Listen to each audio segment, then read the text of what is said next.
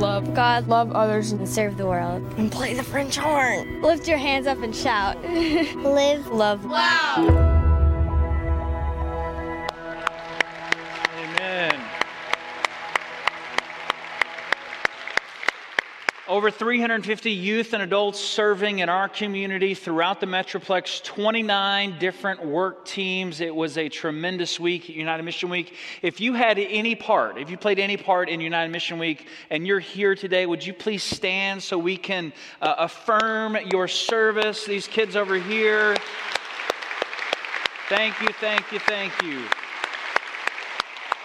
It takes a ton of people to do what they did this week, and it was a tremendous, tremendous week. Thank you for all of you praying for them this week as they served and worshiped and shared life together. It was really, really tremendous. Thank you for being here on this Independence Day weekend. I know your presence here on a holiday weekend is an intentional decision. You could be preparing for your barbecue or out on the lake, but you're here, and that warms a pastor's heart. Because this is one of those weekends where every pastor in America is thinking, I'm just going to preach to my wife this weekend, no one's going to be here. So thank you for coming. That's a testament to your faith that you have chosen to be here with us on this weekend. If we have not met, my name is David, and I serve as a senior pastor here. And again, we're so glad you're here, especially if you're a guest with us today. If you have your Bible, I want to encourage you to turn to John chapter 9. John chapter 9. If you didn't bring your Bible, there's a blue Bible in the seat pocket in front of you. You'll find John 9 on page 1664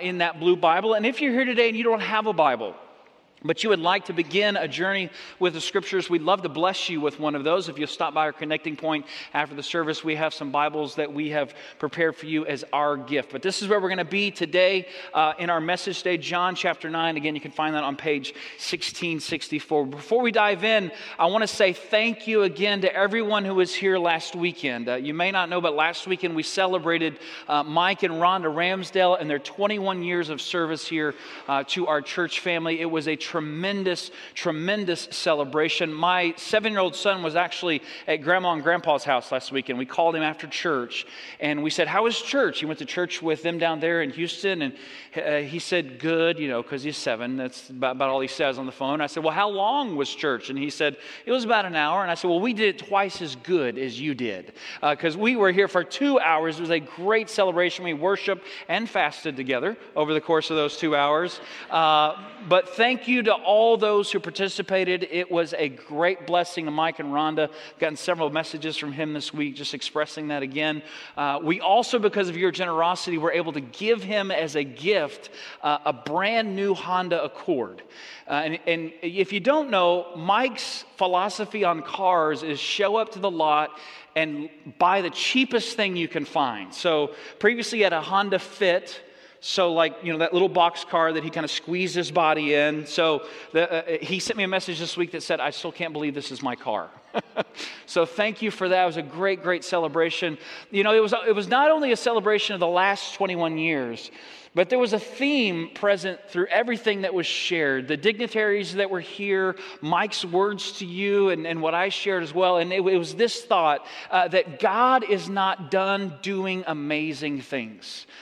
God is not done doing amazing things in Mike's life and Mike's ministry. He's stepped into his new role, and what God is going to do in his leadership role that he's now stepping into, it's going to be amazing. I guarantee you that. And God's not done doing amazing things here in the life of this church. You just saw some expressions of that. And our kids going out in the community and serving and blessing others. Another expression of that today that I'm excited to share with you is that Pastor Jim Connor is about halfway up on the left side. Wave your hand, Jim. Jim's joining our staff as of today as our executive pastor. So please welcome him. After the service, I'd love for you to come by the atrium, shake his hand, welcome him here to First Methodist Mansfield. Jim has served as the senior pastor at Genesis United Methodist Church in Southwest Fort Worth, a great church here in our conference for the last 12 years. He served at First Methodist Fort Worth before that, and then before that, he came to us by way of the Northern Illinois Annual Conference. He is a native of Chicago, a pastor's kid like me, so that's another connection that we have. He's from the south side of Chicago. Okay, I was told that's really important if you know Chicago, South Side. Now here's what that means. That means that he is not a Cubs fan, okay? That means that he is a White Sox fan, okay? So South Side, White Sox. Here's why that's important. The White Sox are terrible. So he poses no threat to the Rangers. If he was a Cubs fan, might be a little nervous, World Series, I don't know. But White Sox, and Jim has assured me, if the White Sox are not playing, he's rooting for the Rangers. So he's got that going for him as well. Here's the other thing that I want you to know about Jim. He loves Mountain Dew. So if you want to bless Jim like we did, this is what we put in his office for his first day. He's got plenty of Mountain Dew, plenty of caffeine to keep up with us here at First Methodist Mansfield. Last night, I shared that same joke about the White Sox, and we had a third grader who was here, who was taking notes during the message. And I want to just show you what if you can't see this, God is not done doing amazing things. White Sox are terrible baseball players. And then the last thought, Jesus heals the blind. We'll get to that in just a minute. So if you need to leave early, this is the summary, okay, of the message today. So we've been in this series, God at the Movies, and we started this series back in June. We started with Star Wars: The Force Awakens. The second week, we looked at the Lego Movie. We took a week off for our celebration last week. And today, we're going to look at a film that if you have not seen, I hope that today will encourage you to go see this movie or to read the book that the movie is based on. But before we get into that, I want to read to you this passage that we're going to look at today. So John chapter 9, if you'll follow along with me there in your Bible, I'm going to begin at verse 13. And what you need to know is in the verses preceding this in chapter 9, Jesus has just healed a man who had been born blind. So what we're going to look at is the aftermath of that. What happens after this miraculous healing? Verse 13, they brought to the Pharisees the man who had been born blind. Now remember, the Pharisees were essentially the adversaries of Jesus throughout the Gospels. These were the guys who were really concerned about making sure you followed all the rules. I mean, these are the guys that you wanted to invite to your party. They were the fun guys, right? They want to make sure you followed all the rules. And so they want to know what's happened with this guy. So the blind man is brought to them. And listen to verse 14. Here's the problem. Now, the day on which Jesus had made the mud and opened the man's eyes, that's how the healing happened, was a Sabbath day. So this is the problem.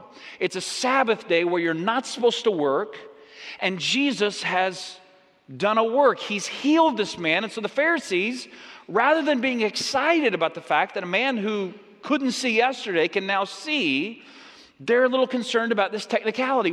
How did he do this on the Sabbath day? Therefore, verse 15, the Pharisees also asked him refers to the blind man, how he had received his sight. So they want an explanation. Explain to us exactly what happened. Here's what he says. He put mud on my eyes, and I washed, and now I see.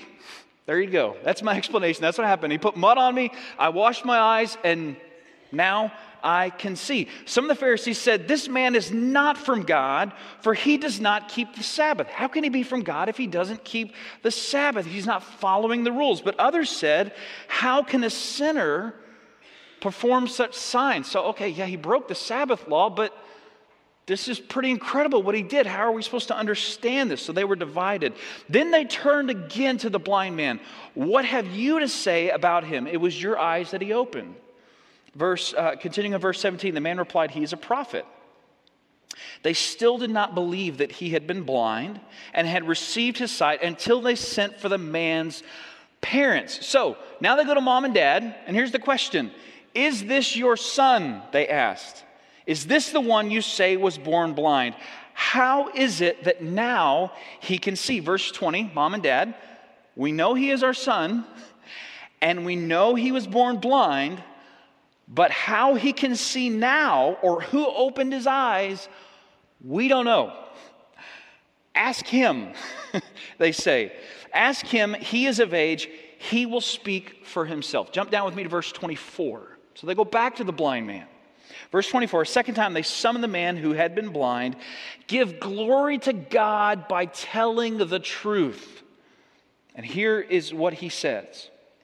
They say, we know this man is a sinner. Verse 25, he, the blind man, replied, whether he is a sinner or not, I don't know. Here's what I do know. One thing I do know, I was blind, but now I see. That's the explanation. Mud, water, sight. Yesterday I couldn't see anything. I've never been able to see anything. Now I can see. And that's all I know. I don't know how it happened. I don't know what he did. I don't know how he did it. But yesterday I couldn't see. And today I can see. In March of this year, Miracles from Heaven was released. Miracles from Heaven, which is based on the book of the same title by Christy Beam. Many of you, I know some of you have probably not seen this movie, so I'll tell you a little bit about the movie and the book. To give you a sense of what this story is about, I want you to watch the trailer for the film. Let's see that now.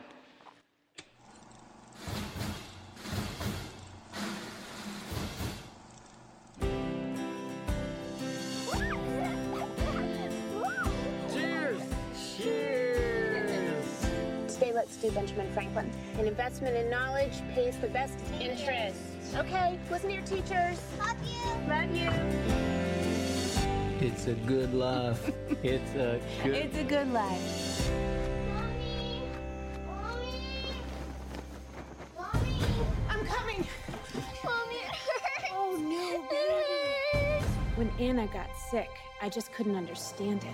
Why was this loving little girl going through this? I think your daughter is lactose intolerant. Acid reflux. Everything looks okay. Everything's fine. Everything is not fine. There's something wrong with our little girl. Mrs. B, you need to calm down. I'm not leaving this hospital until I know what's wrong with my daughter. Unfortunately, the tests confirm that she's very ill. There is currently no cure for Anna's condition. Doctor, please. This is our little girl. I'm scared, Mom. Me too. We're not giving up. Like a small boat on the ocean. We need a solution. We need it now. And we'll get it. How? By not losing our faith. Like how a single word How long have you been married? 14 years. Free her from this. might only have one man. Can you even hear me? I can make an explosion.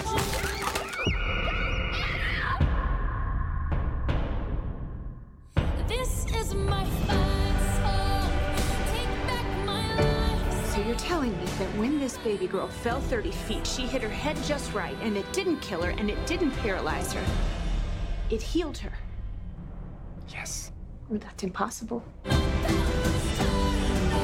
This is a little hard to believe. There's a lot of people out there that are just looking for publicity. A lot of people think we're crazy. You either roll with it or you get rolled on.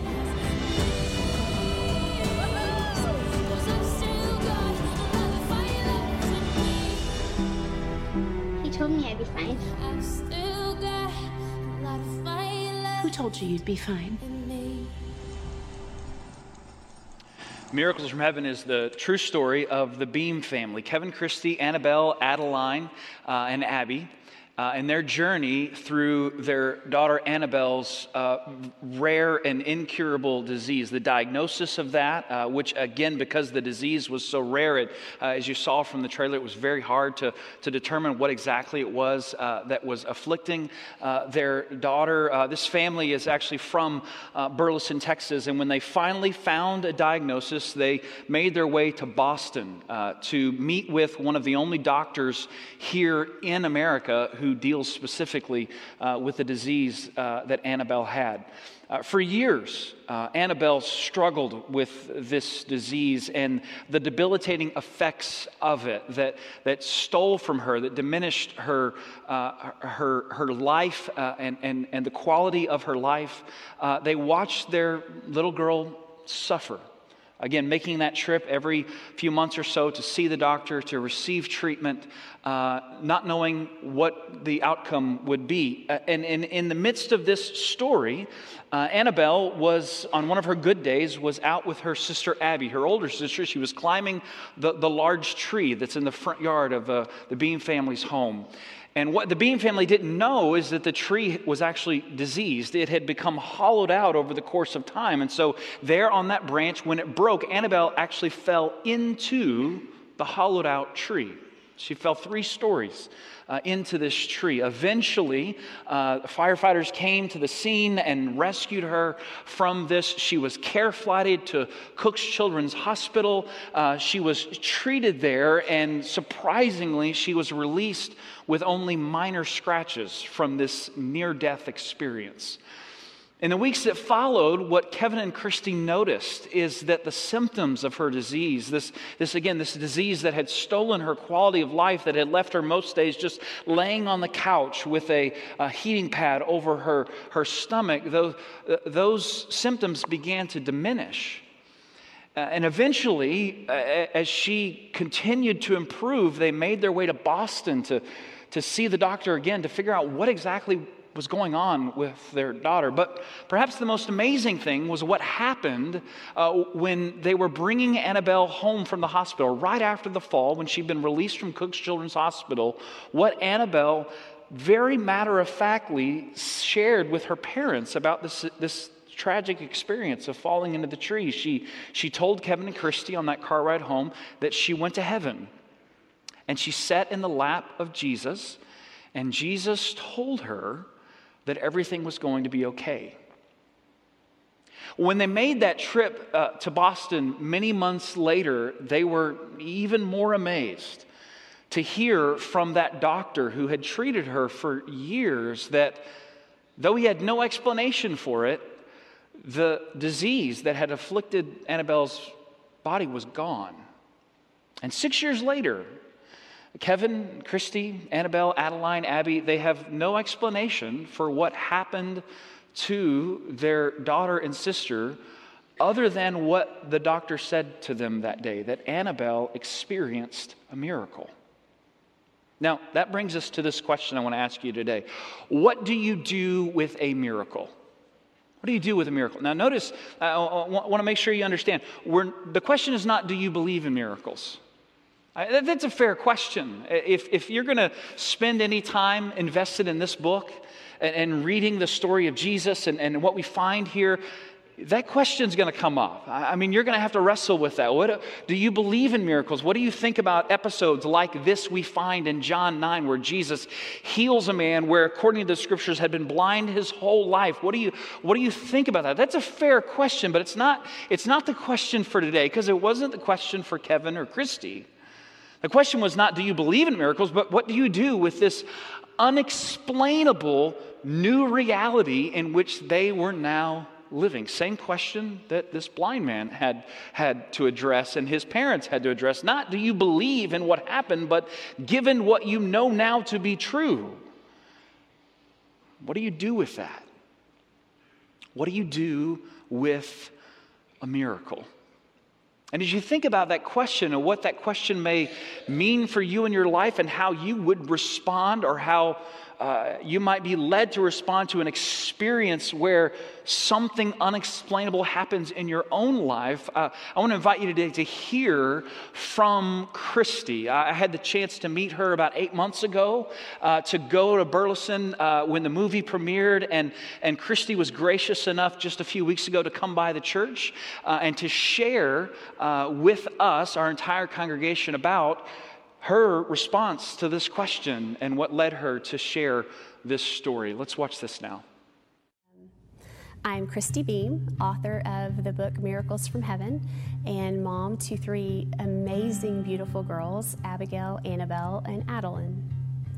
So initially, God laid it on my heart to write a book about Annabelle's journey. I audibly said out loud, "No, God, I don't do things like that. I'm not a writer." And I went on. And then it wasn't but a few days later, I met a friend for lunch that I hadn't seen in 15 years. And she knew about Annabelle's story. And she sat down and literally the first thing out of her mouth was, Christy, God has laid it on my heart that you need to write a book about Annabelle's journey. And I almost fell out of the booth. Like I hadn't told anyone God had laid it on my heart. I couldn't believe it. So we talked about it, and then I left there with even a deeper weight on my heart that I needed to do this. And then we met back a month later, and I still had done nothing. She sat down, and the second time she said, Christy, it's not a matter of if. God wants to know, when are you going to get started? And I was so overwhelmed that I left that lunch meeting with her and went and bought a laptop and started writing. And it just poured from my soul. And when I finished, I thought, God, you are so good. I did need that. And he said, I'm just beginning, child. And I honestly felt in my heart, if I didn't share our story, it was selfish. Because it really isn't our story, it's God's story that he was trying to tell through us. And so I decided then, you can't quiet the Lord. I mean, he's going to tell his story. And then it took off. It turned into a New York Times best-selling book that is the fastest book to screen in cinema history. And it has given so many people from all over the world immeasurable hope. There was a girl in Pakistan, and because of the conflict going on there, she was separated from her mom, and there was no ability to reunite. And she was just talking about how she had just given up hope and that she was just really sad and depressed and in a dark place. And she said, you know, reading your story, I know God has a plan, and if it's God's will, I'll be able to reunite with my mom one day. And I can't imagine being a young girl and being separated from your mom like that with truly no concept of whether or not you'll ever see her again in your life. But she got hope from our story. And if we can do that with our story, everybody can do that, because everybody has a story. And I think it's so important to share those stories and encourage one another, because that's what we need. We need hope. I realized more than ever through everything that God has a plan for everybody. And he isn't just working, he's intimately working with us. And we can either choose to see that, or we can choose to observe that. But I know now that I want to intimately work with him. And no matter how dark things get for me and how much I struggle, I still know that he is faithful and that ultimately he has a plan. And that gives me such peace to know that. And I believe that concrete now, whereas before I knew of that as an idea, but now it's concrete. Like, I lived it, I know it. Whenever we were in our struggle and we were in our challenge, I had my head down and I put one foot in front of the other, and I just pushed through every day just to get through it. And when I finished with the book and I looked back, I could see all the miracles that were going on around me, all of God's acts of faithfulness, all the people he had placed in our lives, all the prayers that were said for us and Annabelle. And I regretted that I missed those. And so now I truly tell others, and I do it myself, in times of trial and struggle, look up, for he is faithful. And he does have a plan for you, and he is working intimately with you. Don't miss it. I want you to hear this scripture again. John 9, verse 25, the response of the blind man, whether he's a sinner or not, I don't know. But one thing I do know, I was blind, but now I see. What do you do with the miracle? Let me offer to you just three thoughts that you might add to this reflection of how we speak and give voice to the way in which God is at work in our life. Here's the first thought. The first thought is that God is always up to more than we can see or we can imagine. God is always up to more than we can see or imagine. Did you hear that in Christy's story? That when she took the time after the fact to sit down and to record all that had happened over the course of many years, the course of years of treatment and prayers, hoping that something would occur, the course of time of experiencing this miracle, and the years that followed, when Annabelle continued in this new health, looking back, she could see the many ways that God had been at work in their lives, through the lives of so many. And isn't that true for you as well, that in your life there are people working in partnership with God, bringing you love and grace in ways that we often do not see and appreciate until we look back and recognize that at that moment of celebration, there were people there to celebrate with us. And in that moment of darkness, there was someone there to sit there with us and to grieve with us. That God's work of grace and love and building us up is not only something that we experience when a miraculous healing happens, that is something that we have prayed for, but that God's grace is also at work in that moment where what we had hoped would never occur in our life happens. When tragedy strikes, when we lose someone that we love, but the people of God in partnership with God show up for us to share love and grace. And just as people have done that for you, here's the flip side of that. Each and every day, what that means is you have opportunities to work in partnership with God, to plant a seed of hope and faith into the lives of others, if we will only see those opportunities and embrace them and step into that moment to be in partnership with what God is doing in the world. God is always up to more than we can see or imagine. Here's the second thought. There is no such thing as my faith. Now, this may hit you like, I don't know about that. What does that mean? We believe that faith is something that needs to be claimed. At some point in your journey, we pray that all people who are connected here have a moment of claiming faith for themselves to say, this is my life now. This is my story now. I want to live my life as a follower of Jesus, a deeply committed follower of Jesus and his ways. I invited you to pray that for our students this week who were serving, that those who were just now being awakened to the love of God at work in their life, that we would pray God would move in them, that they would move to a place of claiming that. We want that for all people, and yet we know that once we claim faith, what we are claiming is not something that belongs just to ourselves. We are claiming something that has been shared with us. And so when you think about your faith, whatever measure it may be today, I mean, you may think faith, it's like right here, or maybe it's like right here. I don't know what it is. But whatever faith you may have today, my guess is that faith is connected to someone. There's a name, there's a face, there's a story, there's someone you have seen, there's someone who has shared with you. There's a reason you showed up.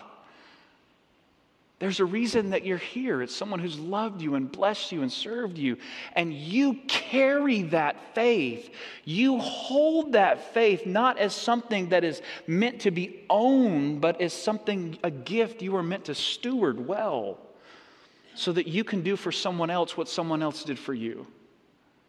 Planting that faith and that seed of hope and seed of love in their life. One of the things that I hope you heard last week, it was subtle in what I shared with you and what Mike shared with you. And this is something that I don't know how I could verbalize this to you in a way that would make sense, but I hope you heard that in our story of sharing life together and ministry together for these last 11 years, there were things that God was planting in Mike's heart, and there were things that God was planting in my heart. And the only way that those things for either one of us were going to make sense is if we shared that with one another.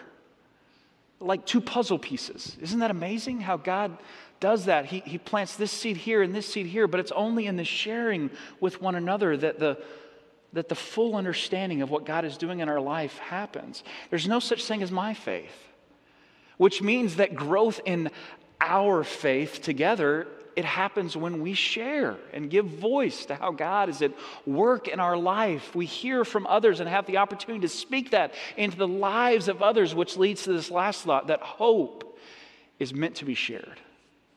Hope is meant to be shared. 1 Peter 3:15, this is a verse I hope you will look up when you go home today.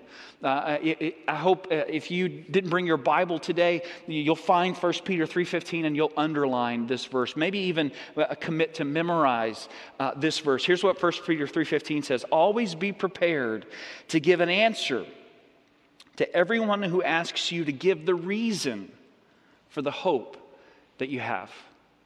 Always be prepared to give an answer to those who want to know about the hope that you have. Now, do you hear what's implied in the verse? What's implied is that the hope that lives within you should be so evident in the expression of your life that others will wonder, what is up with them? That others will see something in you. They will see a measure of hopefulness, of love, of grace. They will see a measure of something that is so different from what they see in others that the question will come up. What is it that is different about you? Where does your hope come from? One of the things that I love about what our kids got to do this week, and to be an observer, to see what happens in them in a moment, an opportunity like United Mission Week, is that they have the opportunity to experience one of the truths of faith, that receiving is not near as exciting as giving. And that the receiving of grace, the understanding of that, is often elevated. I used the word, that was the theme. Elevated when we share that with others. Hope is meant to be shared. Here's one of the things I want you to hear about Christy.